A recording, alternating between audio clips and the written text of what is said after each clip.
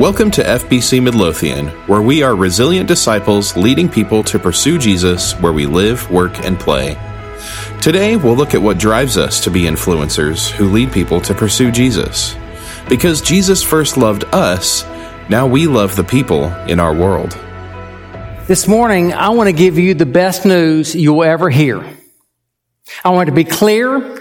I don't want it to be subtle. I don't want it to be missed by anybody in the room. There's something that Paul wrote to the early church that he wrote just to me. And it is the most life-altering news that I ever experienced, and I want you to understand why. We've been spending some time on our mission. We've spent several weeks talking about being resilient disciples who lead people to pursue Jesus where we live, work, and play. And all that's nice, but if it only stays as some kind of print on a banner, it means nothing. And I don't know what will motivate us to pursue that except that we have experienced something with Jesus that has been life-altering. So today I want you to open your Bibles and hold the place, because we're going to get there. This is the book of Colossians. We're going to be in the second chapter. And I want you to find that place. And then I want you to look up here. There are many of you who've walked through days where you knew the truth. You had the facts. The facts made sense. The facts were orderly. They were based in history. You could do the math. Here are the facts.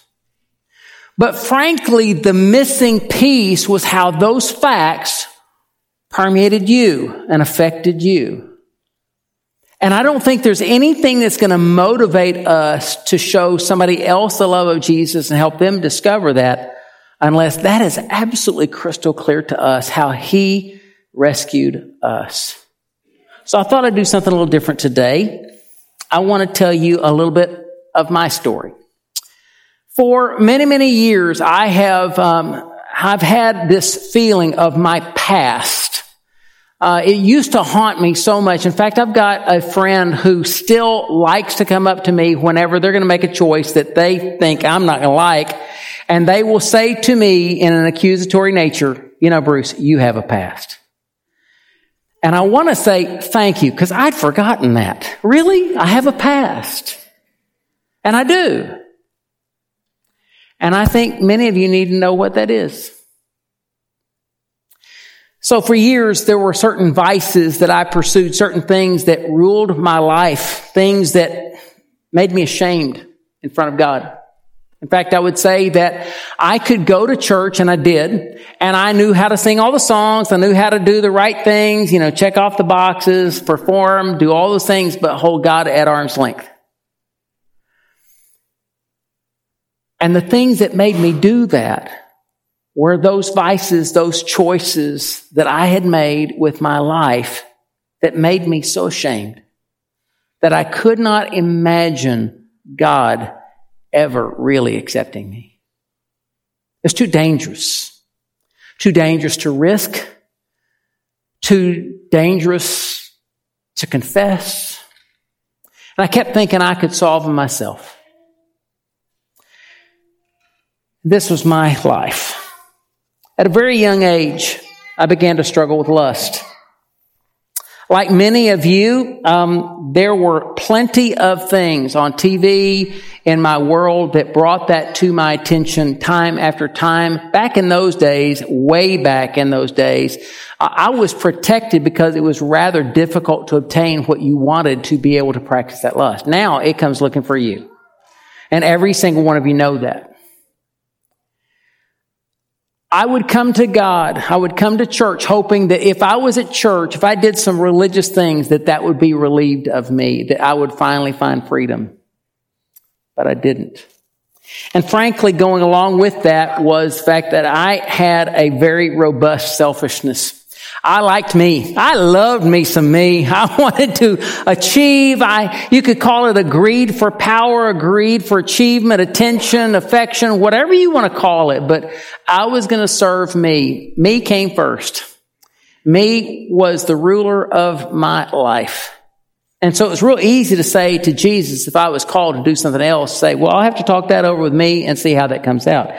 And because of that, I also struggle with jealousy. I found myself looking at other people, wishing I had what they had, looked like they looked, had the ability they had the prowess, that some skill or popularity or anything else. And so I was jealous. And going with that, I learned some great skill for exercising that, called slander. See, if you can't achieve, you can't get there, then you can cut down someone who does.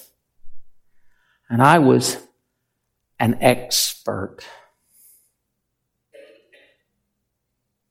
I had skills. It would just be sort of subtle, under the radar, just slow like that. But I could slice and dice. And the more that happened, the more I found that I was being ruled by anger. Many of you have heard this. If you've been around this family long, it's not the kind of raging anger where everybody says, oh my gosh, she's got a problem. No, mine was quiet. Mine was stealthy. And I would simply play the cross-examining attorney anytime I got in a pinch, and I could drive somebody into an alley until I dug a hole underneath them. And all it took was one more lie, and I would pull the trap and beat the dirt down on top of them. And I enjoyed it.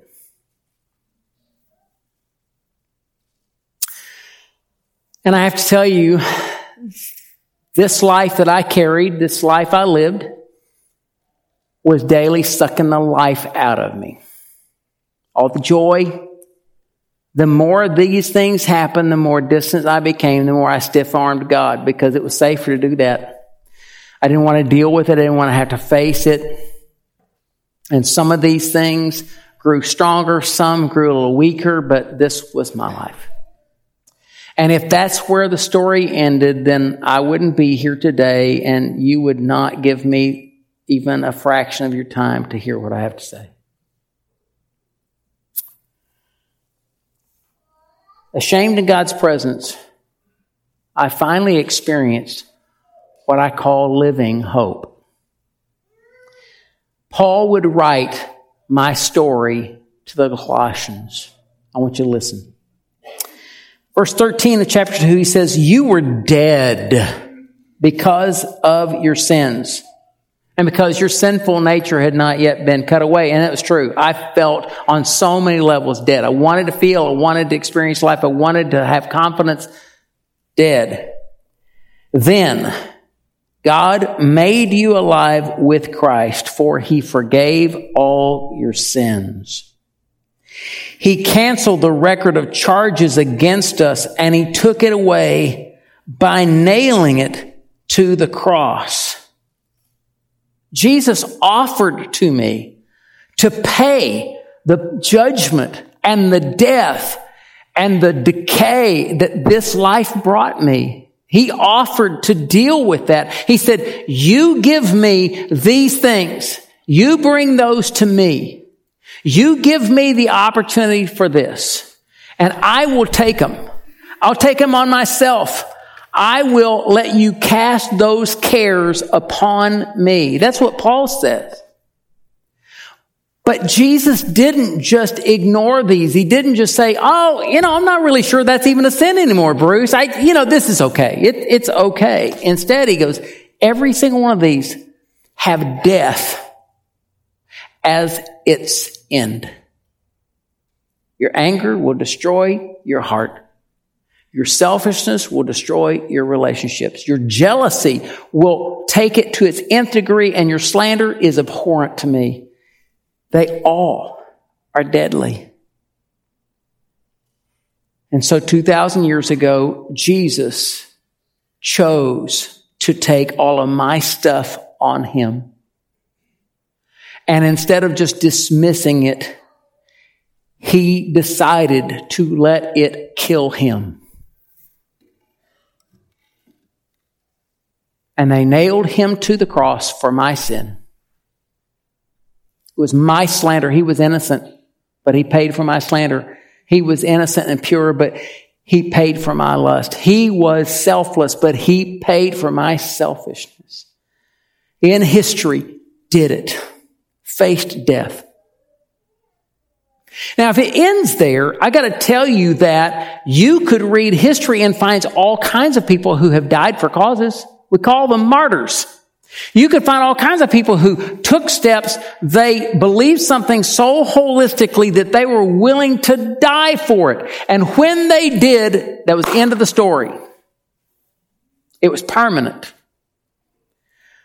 But for Jesus, it wasn't, because to die for something, a good cause, to become a martyr, really doesn't accomplish anything. I can look and say, well, yeah, that's great, but I'm still facing the same kind of eternal end unless something else happened. And that something else was on the third day. Jesus rose from the grave and defeated the death that all of this was pointing to, that all of this was going to result in.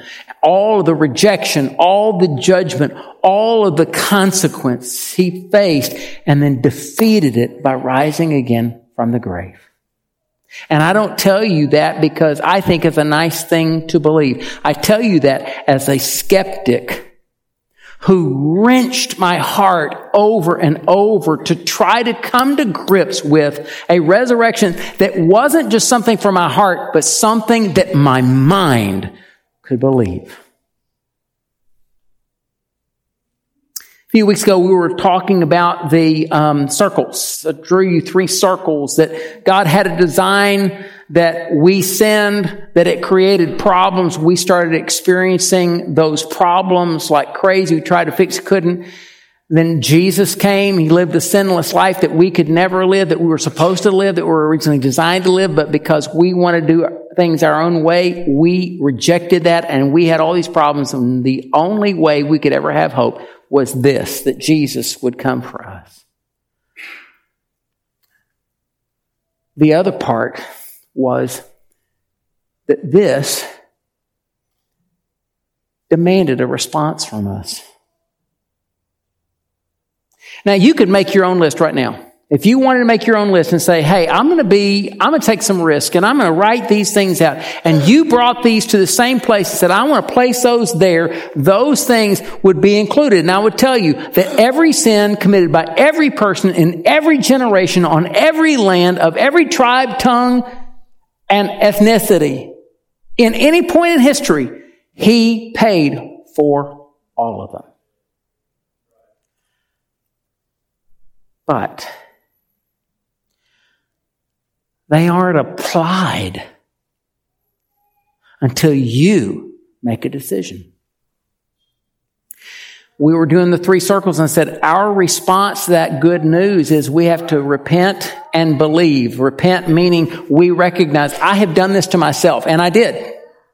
No one made me. I did this to myself. All these characteristics I've described for you are real. They're not exaggerated. They are real. They imprisoned me. They shamed me. Until I turned from trying to fix it myself. And I asked Jesus to apply everything he had done here to my sin. I asked him to be my Savior. I chose to trust him with my life. And when he did, it's interesting because when we were doing those circles a few weeks ago, I said that once you do that, you start to recover and pursue the design of God again. And when you do, you start experiencing the blessings of God. An interesting thing, God began to work on my anger in these, and it was a journey. It wasn't instantaneous. He began to replace anger with forgiveness, the ability to look at somebody else and say, you know, they're just as human as I am. And he forgave me so much. How could I not forgive them? Even to this day, I have people come and they'll talk to me and they'll tell me some of their deepest, darkest secrets, expecting wrath or judgment. And I'm just heartbroken. Jesus forgave me so much. He can forgive you so much. And I will gladly extend to you what was given to me. He took my slander and instead he taught me how to encourage people, to be able to hear their stories. I talk about this often. I love hearing people's stories because I believe that God is at work in every story. Some people can't recognize it. And I love being a part of coming alongside and saying, you know, have you ever thought that? It's a whole lot better than slander, leaves no bad taste in your mouth, no damage in your wake, and instead you get to build people up. And He took that jealousy, and instead He gave me security, because somewhere in the mix, I realized the God of the whole universe loves me. And if I've got His welcome, His adoption, His approval, why am I worried about what other people think? It's like going to the jester and being torn up because the jester keeps poking fun of you, and the king goes, "It's all right. I got this. You're mine. And I love you." And in the place of that selfishness, he began to build a heart for service. No longer having to be the one in the front. No longer having to be the one that has everybody wait. To say, "Bruce, you will find great joy if you'll catch a mop and help clean up vomit in a preschool room. You'll find great joy if you will sink back to the background and just serve. If you'll wait on people at your table. If you clean up the mess. You'll walk humbly." And it's so freeing. There'll be a day when I walk out of this place and I won't be the pastor anymore.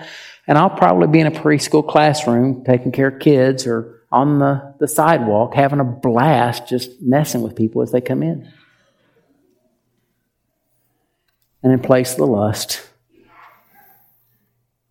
He gave me purity I didn't earn.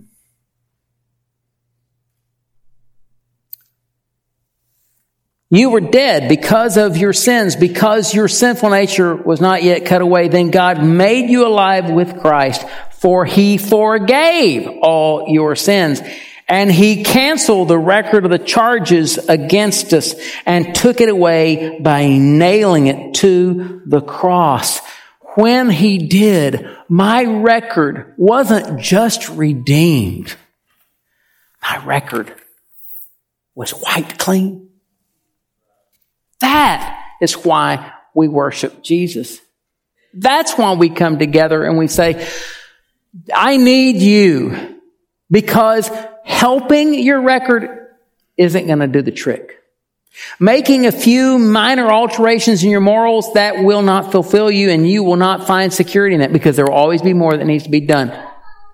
Taking care of a couple of things and finding some forgiveness is great, but there's always more that's needed. Instead, He said, "I'm going to take your whole lifetime, and it won't be minor surgery, and I'll wipe your record clean." So you ever want to know what I wrestle with, what kinds of things that I'll tell you. You ever wonder, hey, so does this work pristinely for you? I'll tell you the truth. Man, I'm still a work in progress. I'm like the canvas that has the paints on it. And Jesus, every single day, is doing some more detail work. But I know in heaven's court, my record has been cleansed. Because years ago, after trying to be religious, trying to be good, I leaned on this. That is what we remember and celebrate every time we come together. That is what matters. You can go away from here and say, sermon didn't do a thing for me. That's fine. I like different music. That's fine. It was too loud. That's fine. It was too soft. It's fine. But if you get this picture of Jesus' grace down, your whole life can change.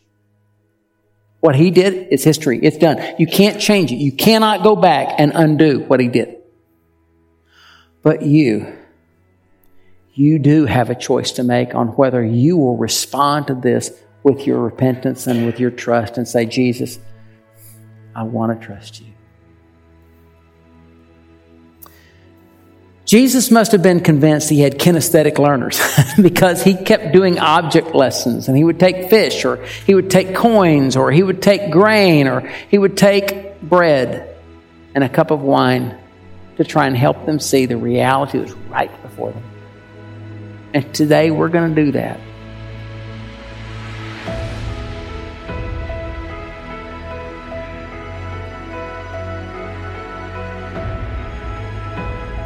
And so on that evening, on the eve before the crucifixion, Jesus gathered his disciples together because as many times as he had tried to help them understand what was about to happen, they still couldn't get it. And so he chose another object lesson. They were gathering for the ultimate object lesson in Jewish life, the Passover meal, when they would remember how Jesus or how God had delivered them out of Egypt.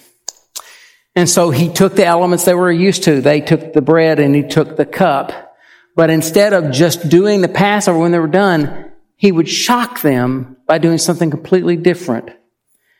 Because what he was about to do would make the Passover experience of Egypt look small. And so on that night, he took what they were used to using, the bread.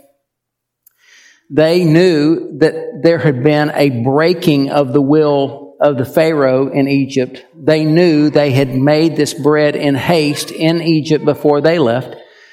And they knew just a little bit about how much their lives had been broken by sin. And Jesus took that bread that night. The scripture tells us he broke it. And he gave it to them. And he said, "This is my body which is broken for you. So eat it in remembrance of me."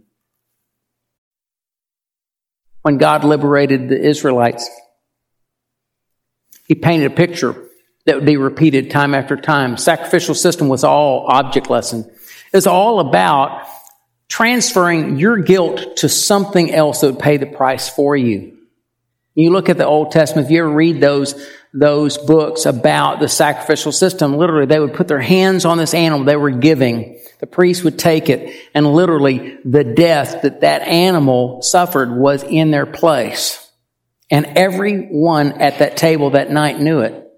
But it had been expressed ultimately in Egypt when God had given instruction and said, "I'm going to bring judgment on everybody in the country, and I'll provide deliverance to anybody in the country." But this is how it'll happen. You take a lamb and slay it. You take its blood and you paint it on the doorposts of your home.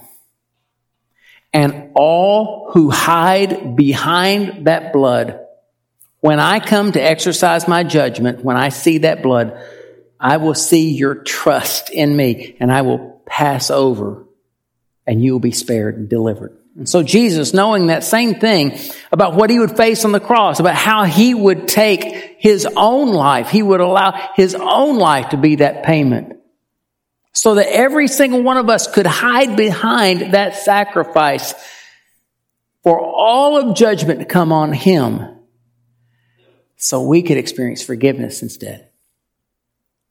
Jesus took that cup that had been passed around that table, and he said, "This is the cup of the new covenant written in my blood. So drink it, all of you, in remembrance of me."